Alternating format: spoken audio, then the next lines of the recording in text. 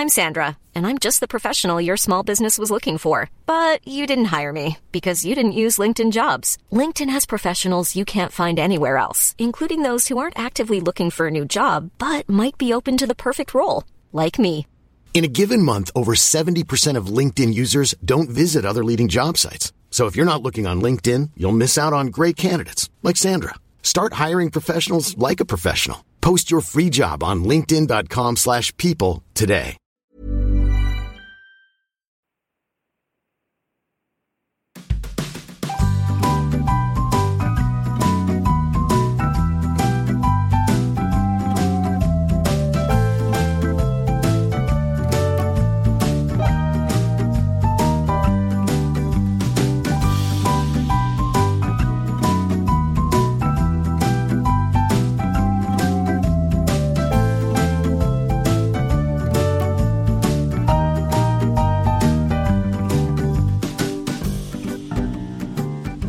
Hello and welcome to What's in a Name, a podcast all about what names mean and how they came to be. I am James. I'm Anna. Today we are asking, what's in a game? Ah, boo. That was the big secret joke you had queued up. Yeah, that's why I didn't want to tell you in advance, because otherwise you would have wanted been an prepared authentic aha boo. Well, let me tell you, I meant that aha boo from the bottom of my soul, James. I'm glad to hear. So yeah, we're going to look at the names that board games have and try and find out what the stories are behind them. Connect 4 is not going on the list. No. No. We considered it. We decided that it would just take too long to explain. So do you want to start us off? What's your first game? I want to start with chess. Of course. I'm so excited. Yeah, of course. I've gone on record as being horny for chess, like obviously. We're going to go this route. Because I figure it's probably one of the oldest board games we've got, and therefore with the most history, we're going to have the most to say about where it comes from. Even knowing that, I did not expect the wild ride and the long journey that this took me on. So, are you ready? I'm extremely excited to hear this, yeah, because I don't know any of this myself. Excellent. All right, so we start in 6th century Sanskrit. Naturally. It was called Chaturanga. And now you might know the word Chaturanga from yoga practice if you do that. It means 4 limbs. Mm-hmm. And the reason that it was called that is because it referred to the 4 parts of the Indian army, and the 4 non-royal chess pieces, which were elephants, horses, foot soldiers, and either chariots, called ratha, or boats, called roka. Yeah, the classic chess pieces. Exactly. Well, they evolved into our modern bishop, knight, pawn, and rook. Okay. The castle. So even back then, it had the 8x8 grid, but it didn't have the black and white squares, which was interesting. And thinking about it, that doesn't really add much to the game except for clarity, I guess. Mm-hmm. That's not really word history. That's just me nerding out about chess. But I figure, I mean, if you want to know the history of that, they found like black and white checkerboards as far back as ancient Egypt. Really? Like there's 5,000 years of history there. Yeah. Oh wow, that is extremely cool. Oh, I've got even more research to do. I imagine someone just went, we're playing on an 8x8 grid, let's just reuse that checkerboard we've already got. Yeah. Oh, that must be it. Oh, that's amazing. But yeah, so from there it passed into Persia around 600 AD. They called it Chaturang, which was shorter than Chaturanga. The king's piece was called Shah, meaning king. And they'd say Shah Mat to mean the king is finished or the king is dead at the end of the game. Checkmate. Exactly. That's where we get checkmate from.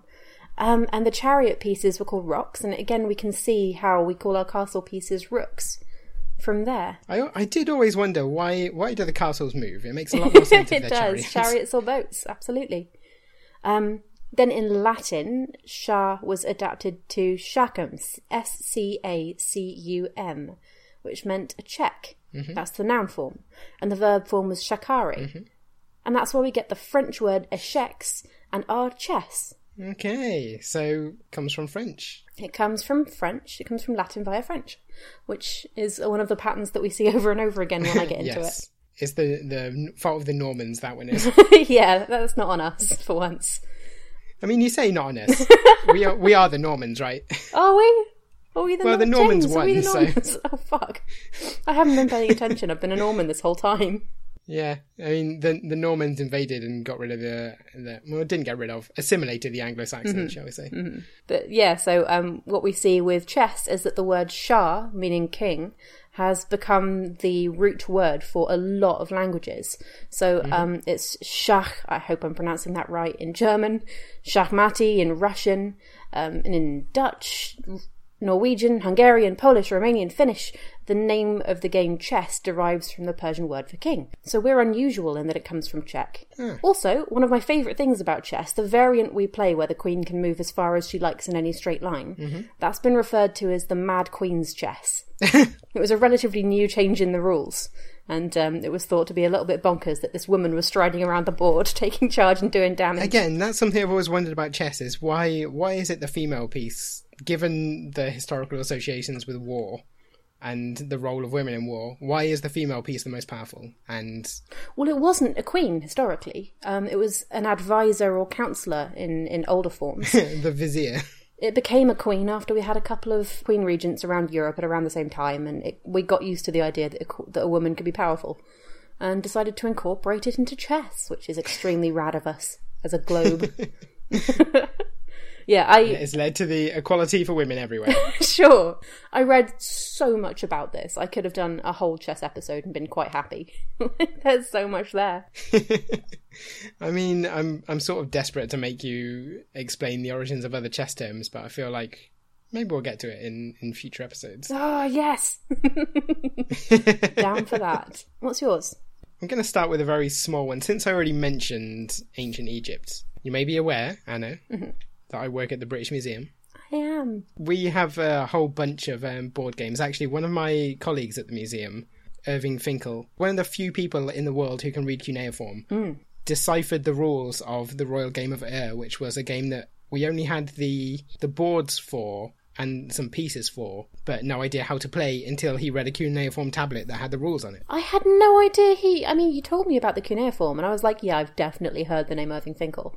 I had no idea he got to Ur. That's awesome. He's an extremely impressive man. Yeah. With an amazing beard. I suggest everyone Google him and check out the beard. Yeah, not the work, just the beard. Yeah. Priorities, people, come on. But anyway, he's done many impressive things. I have no etymology facts about that. I just wanted to throw his name out there because he's that good. But the game of Ur is played on a very similar board to an ancient Egyptian game called Senet. Have you heard of Senet? No. If you've watched Lost, Jacob and the Man in Black play a game with white and black counters, and they're playing Senet. Oh, that's fascinating, because, as you know, I did watch Lost religiously. Very cool. Now you know something more about Lost. This is basically what I'm in this for, is Lost trivia.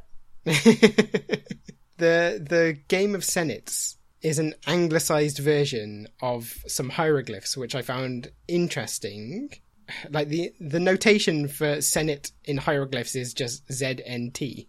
Oh. The reason I wanted to mention this is because one thing I don't think people necessarily realise is that hieroglyphs are like phonetic, like they're not pictographic representations of concepts.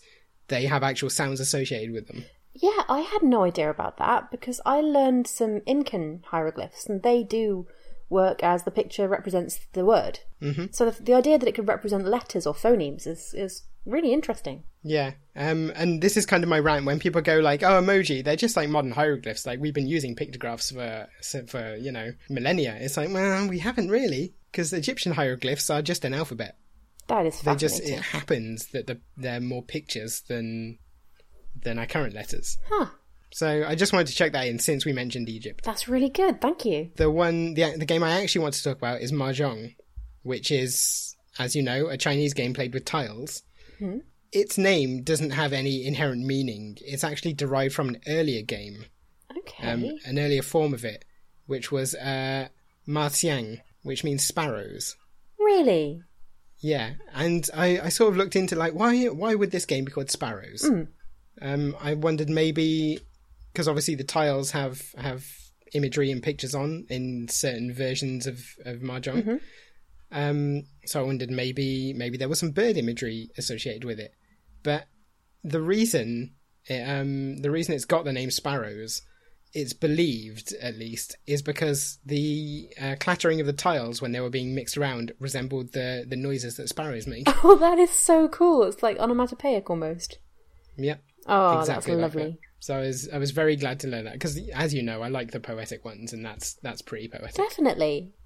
That's very... I haven't played Mahjong in ages. Man, I would like to. What was the Windows version called? It was just called Mahjong, wasn't it? Was it just called Mahjong? I think yeah, so. Okay, fair enough. That's, Okay. So Windows 3.1 would have been when I discovered that wonderful game. Yeah, so there's nothing more to say about that. I enjoyed the imagery. I don't blame you. That's lovely. Okay, the next one I wanted to get to. A friend of mine on Twitter, Asa Bassa, actually put out the call for people to give us some gaming etymology facts, and somebody suggested that I look into the history of the word meeple.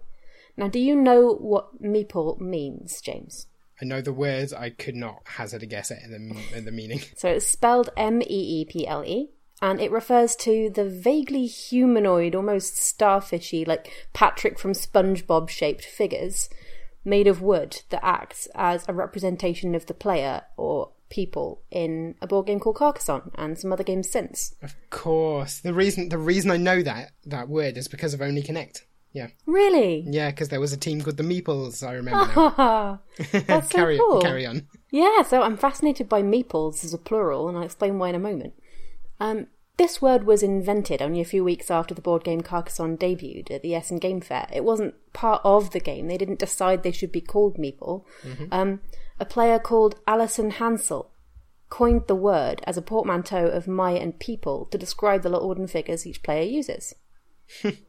So every single source I found that said that, there was somebody asking, so who's Alison Hansel then? And nobody could explain. She doesn't seem to be, as far as I can tell, she doesn't seem to be heavily involved in board games professionally. I think she's a teacher. I found her Twitter account. She's never tweeted about meeples or Carcassonne. But when meeple got added to the Oxford English Dictionary, she commented that she felt like a proud mama. If anyone's got the full story, I'd love to hear it, because she hasn't tweeted in a year, and it's just, nobody seems to have actually told the story of how and why she coined it and how that caught everyone's attention and how it became the official word that people use throughout the board gaming fan community for the little humanoid figures. Yeah, I think we should DM her, point her at this episode of the podcast, and just say, we'd really like to talk to you about this. Can we send you an email or Skype you? Anything Alison like that? Hansel, if you're hearing this, I would love to get the full story. I think it would be good to get it on record, because if nothing else, we've learned from doing this podcast that there are a lot of circumstances where the origins of words is left completely to sort of folk history. So if we can get the person who coined the word to tell us exactly what she remembers about doing so, I think that would be a valuable contribution to society.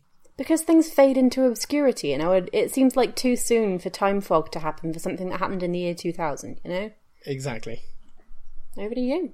So again, this is quite a small one. I was looking into the origin of the word game specifically. Mm-hmm. Just the general term. So it goes through many different languages. Like obviously it goes through Germanic languages back to Proto-Indo-European. There are two potential roots for the word game. Mm-hmm. So in Proto-Indo-European, ga meant doing things together. It was like a modifier that meant together.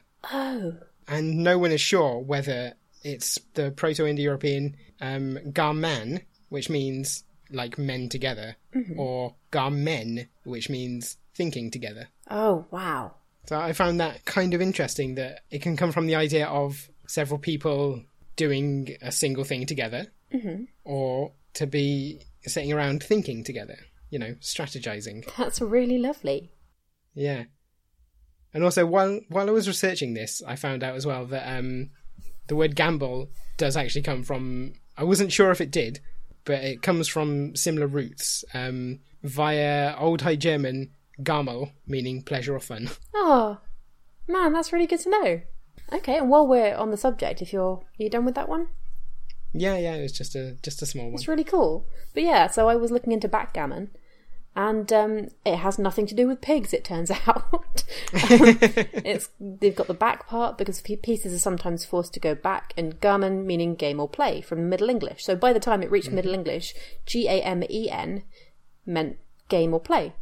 Okay. So yeah, again, a very short one because there's not much more to go into with that, but I think it's very cool, and I think it's very funny that I assumed it was related to pork products.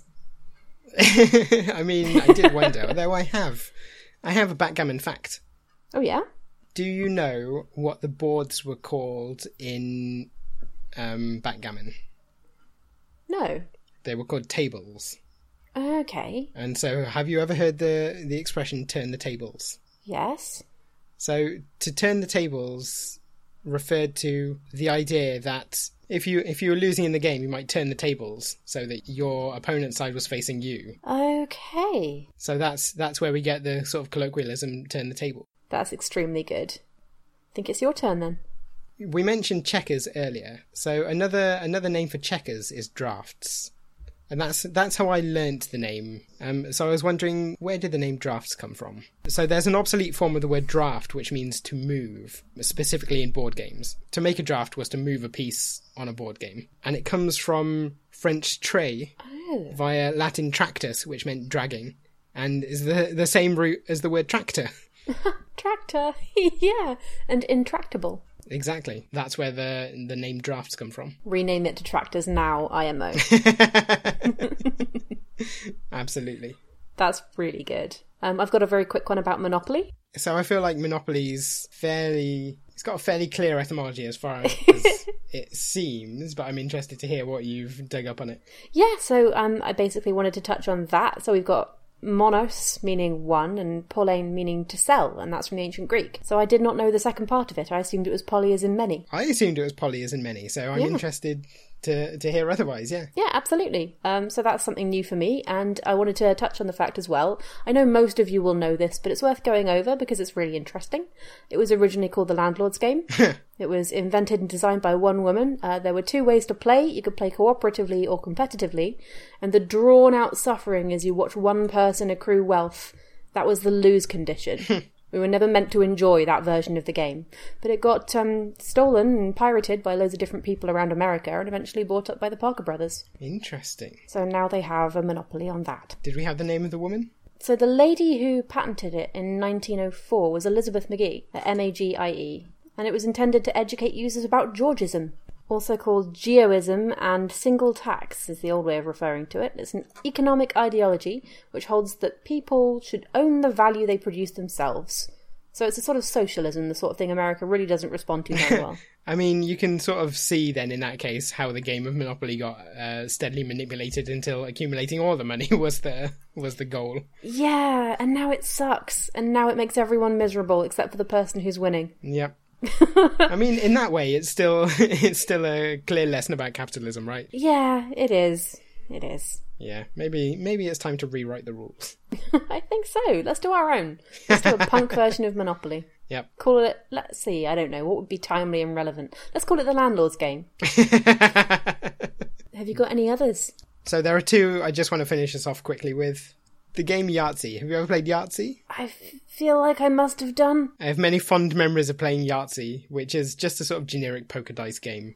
Oh, yeah. Yeah. Like, the name itself is just a brand name, but it derives from an earlier version which was called Yacht. And it was called Yacht because, according to Hasbro at least, the dice game of Yacht was invented by a Canadian couple who used to call it the Yacht game because they played it on a yacht with their friends. So far, it makes sense. Yeah, I like the staggering sort of lack of imagination. It's weird because when I saw Yahtzee, I wondered like, oh, is that maybe some sort of Asian corruption? But no, it's a Canadian corruption. Yeah, it seems like an exclamation, doesn't it? I think, yeah. Is the brand name, does it officially have an exclamation mark? I'm not sure if it officially has an exclamation mark, but in the adverts and stuff, people definitely used to shout Yahtzee when they got a Yahtzee. So it just entered my brain as a thing that people shout. Yahtzee. Yep, definitely. So that's where Yahtzee came from. And the last one, I'm not sure if this necessarily counts as a board game. It's maybe more of a bar game. Mm-hmm. Tiddlywinks.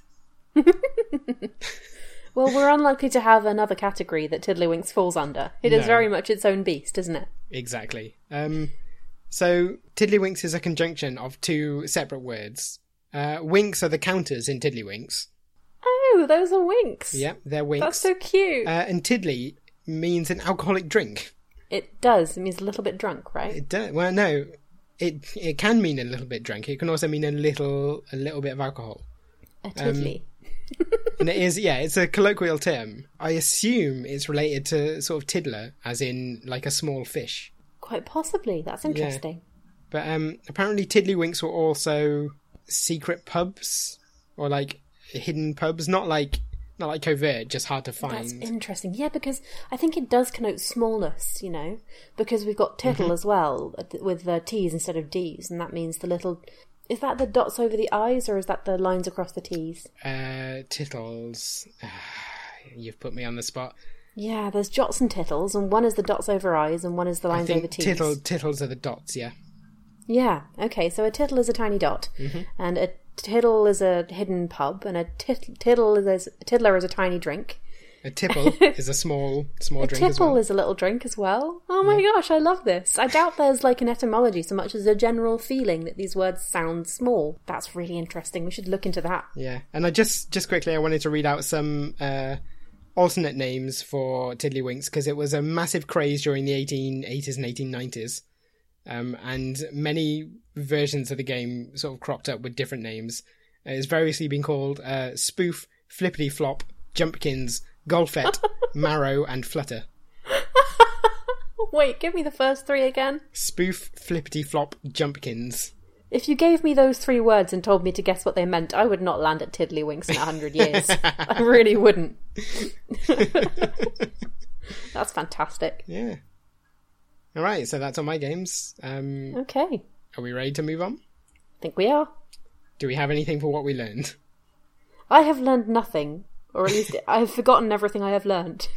My mind is turning to porridge. Yeah. I'm willing to blame this on the Rones, you know. The Rones, yeah. We didn't talk about the Rones in our diseases episode. We didn't. We should have. We did a bit, didn't we? We talked about coronavirus. We didn't talk about calling it the Rones. Oh, we didn't, no. I think Rona is gaining traction online. I'm disappointed. I know. You still got time. You can steer the discourse. Still this year. We just need Boris Johnson to say, I've recovered from the Rones. And we'll be fine. But what could we bribe him with? Well, what could we bribe Boris Johnson with? Probably literally anything. Money, sex, power, like anything, whatever you got going. The big three. Yeah. With you on that. Mm-hmm. So our regular final section of the podcast is called Any Other Names, in which we assign different names to existing things or come up with new names for ideas and concepts which don't yet have them. So I've only got one this week. I'm interested. How many have you got? Two. So you go first. Well, I've got Ludo and Cluedo. Which one do you want to hear first? Ooh, Cluedo. Always Cluedo. Cluedo! So, it's called Clue in America, which I guess makes more sense, really. But I reckon just call it Whodunit. You know, why complicate things? It's one of the few cases where I'll tolerate bad grammar. Interesting fact. The word whodunit is 1930s US slang, and it was followed by a word I've never heard before. Whydunit in 1968. Whydunit? Whydunit? A much more interesting and nuanced question. I don't know what the game of Whydunit would entail, but I'm keen to play. Whydunit? Presumably in Whydunit you would have to figure out the motives for the murder committed in a game of whodunit. Do you know, we could make that. We could make that. Cards with motivations on, and you have to sort of bluff and talk around them and see what you can get away with. Yeah, that's a good party game. I'll snip this bit out. Edit this out. We're going to make a game. I like the idea, yeah. All right. I'm down with that. I think Cluedo is a needlessly obscure name, and turning it into something more immediately comprehensible is a very good idea. Yeah, absolutely. Whodunit? Coming soon. So I have a similar reason for choosing my one. You will be aware that I'm a huge fan of the best board game, Scrabble. Yes. I'm aware that it has its flaws. We still need to finish our Words with Friends game. We do. I mean, it's okay. I understand that you're scared to lose. That's fine. Oh, are you? Yeah. Do you? Is it? I briefly looked into whether Scrabble had any interesting etymology behind it. It's just exactly what you'd expect, like the Scrabble as in scrabbling for tiles. Mm-hmm. Scrabbling for meanings. So when it was originally created by Alfred Butts. What are you sniggering, Anna? I'm not. Okay. I'm really mature and I wouldn't snigger at that. That's people's name. You know, some people are just called that. Alfred Moshe Butts created Scrabble.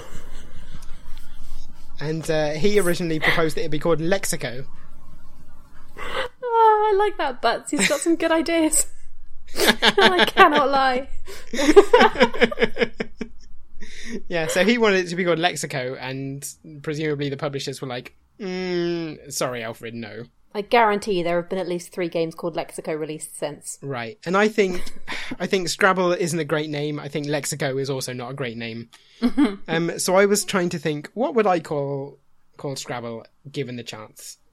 So I think in Scrabble, the way to get the best scores is to have the longest words. Are you aware of the term for people who have a large vocabulary of long words? For example, Will Self or Stephen Fry. Go for it. The one I've got is a sesquipedalian. Yes. Yes.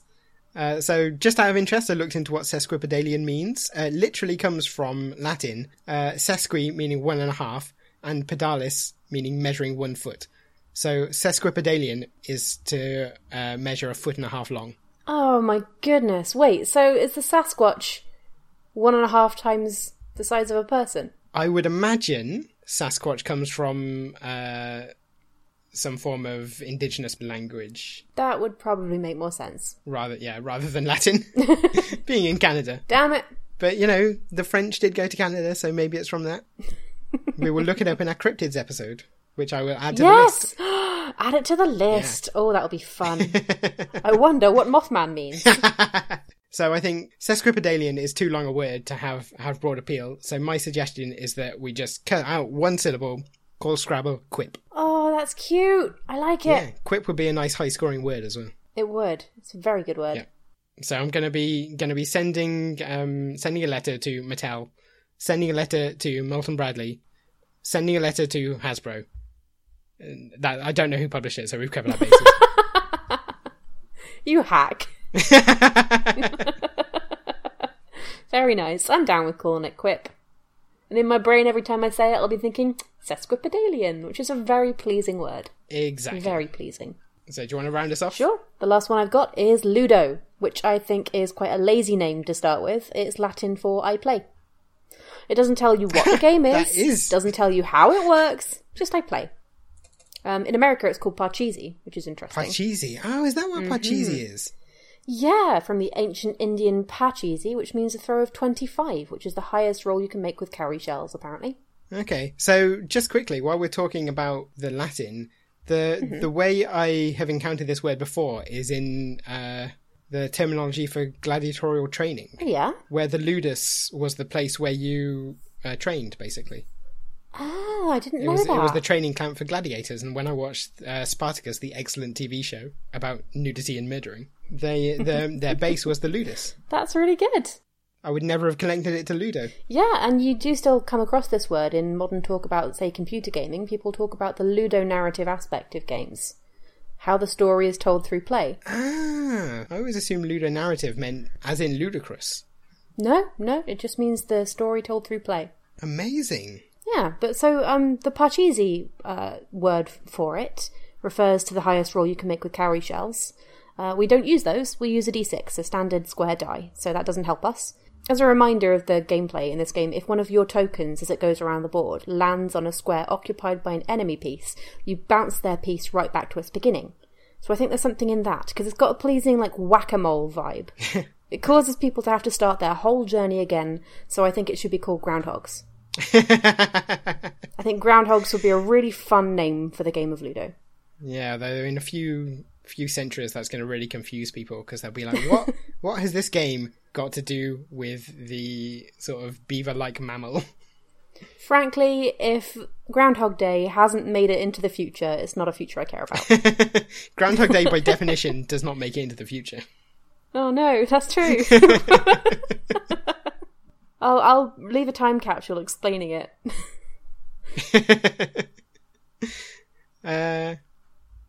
Okay, so I have just briefly looked up the etymology of the word ludicrous, just to bring us all back in a neat circle. So ludicrous means sort of intended as a jest. Comes from the Latin ludicrous, which comes from the Latin ludicrum, which meant stage play. Oh, wow. Oh, that's so good. Oh, I like that a lot, thank you. We've all learned something. Amazing. We've all learned upwards of 3 things. I'm so pleased. Okay, so I guess it's time to wrap it up. My name is James. You can find me on Twitter at James Hunt. You can find me on Twitter at BootsMagoot. We have a joint Twitter account, which is at WIAN Podcast, where you can find subscription links, word-related nonsense, probably interesting facts from other people that we have retweeted. Yeah. There's smart people out there. Did you know that? Yeah. There's just like really smart people. Thank you I'm for doing a spending your podcast time with with one of us, them. dear audience. Suck up. And yeah, if you've got any ideas for new episode themes, send them our way. We'll be happy to hear them. And then completely ignore them and do our own thing, most likely. But, you know, it's important that you feel included. We'll be back next week. All right. Bye. Goodbye.